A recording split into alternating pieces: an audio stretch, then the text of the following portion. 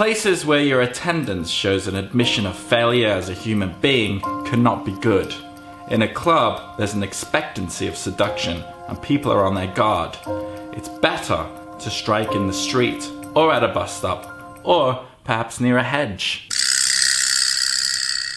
Chris here, Blur Pills. Today I want to talk about day game, the importance of it, and then a practical, tested routine that you can use in the daytime when you see the woman of your dreams. For example, a lot of guys out there might not be in to picking up girls at clubs. You might feel like you're too old for the music, and depending where you live, it might be a case of same people, same shit, different day, and you just kind of, I don't know, you're just kind of over it. On the other hand, you also have online dating. I feel with online dating, it's kind of harder to stand out.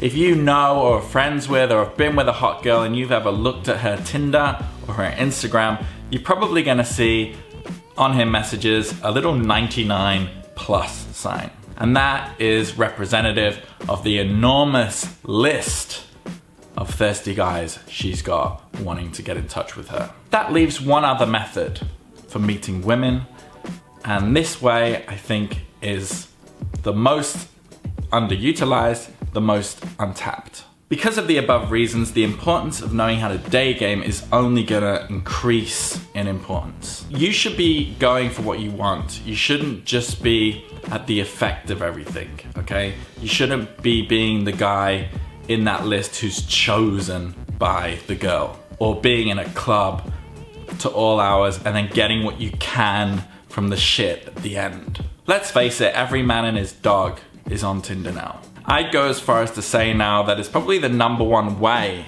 most guys go about getting dates, and they're all underachieving. Real life beats online. It's a fact, and it's a fact for one fundamental reason. If a girl has not met you in real life, you are not a real person to her. So a number you get on the street, especially in the day, from a solid interaction is gonna boost you right ahead of that 99 plus orbiter list on her phone. The other good thing about day game is you're able to meet more beautiful women, hotter women, when they're alone. A problem you'll face with that same girl in a club, for example, is that she's having a good time, she's surrounded by friends, she's surrounded by guys, she might be cornered in a table that you're just not willing to go in on and approach on. She's also likely to have what I like to call her club switch turned on. Now when a girl's club switch is on, she acts more important than she is,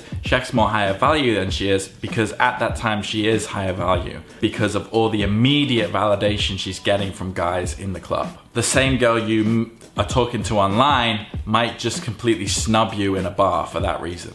She's often having hyper FOMO, and she's definitely understanding the opportunity cost of sticking with one guy in the club too early in case she misses out on someone else. Now, I'm not saying it's impossible to break through.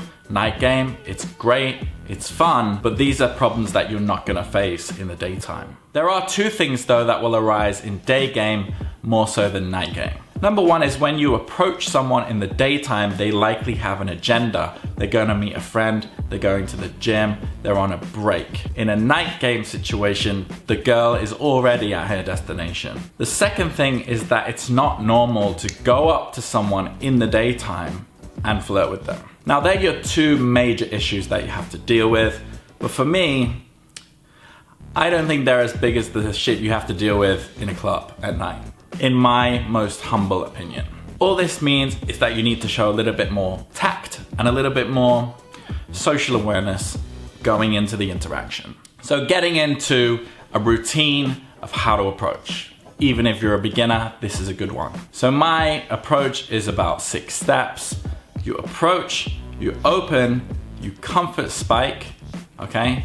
You cold read, vibe, close. Step 1, you're out and about, you need to approach. You approach head on. A face-to-face interaction with a woman makes the interaction man to woman, okay? You're not friends, you're stopping her, you're facing her, you've got eyes locked on. The next 2 steps really go together. It's the open and the comfort spike. Now you can definitely approach with, hey, I just saw you and I thought you looked fucking cool. you know, that's all fine. But a comfort spike thrown in is just gonna allow the girl to feel like you have a little bit more social awareness, and it's gonna let her feel like she's not being trapped talking to some weirdo. So a comfort spike will go in with the open. Now I like this one. Hi, I know this is really silly and random, and I also really have to go, but I just thought you look really nice. You can use that completely as is. Saying that you know this is silly, you know this is random or weird, shows your social awareness. And then by saying, I really have to go as well, or I'm actually in a rush, but all these sentences show that, okay, she can think, okay, I'm not gonna be stuck here with this guy. What does he want real quick? The next step is a quick cold read, and it will go something like, I noticed A, so B. Like, I noticed you walking really quickly. Did you just rob a bank?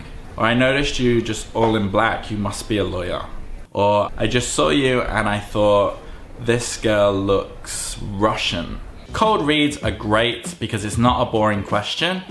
Also, if you're right, it makes you look good. And if you're wrong, it compels a correction. Now, after she responds, you need to vibe for a little bit. Every conversation is gonna be different, so I can't tell you a one-size-fits-all way to vibe or chat. If she doesn't respond, you can just stack on more cold reads until, you know, she latches onto something.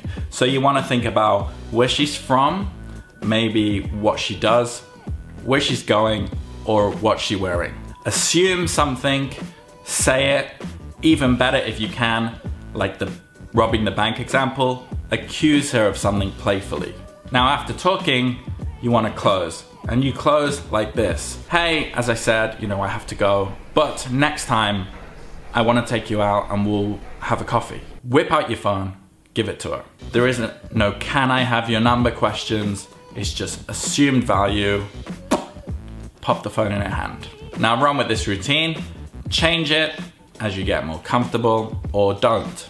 So to recap, you approach head on, so you have constant eye contact. You open with, hi, this is really random and I'm actually in a rush, but I saw you and I just think XYZ.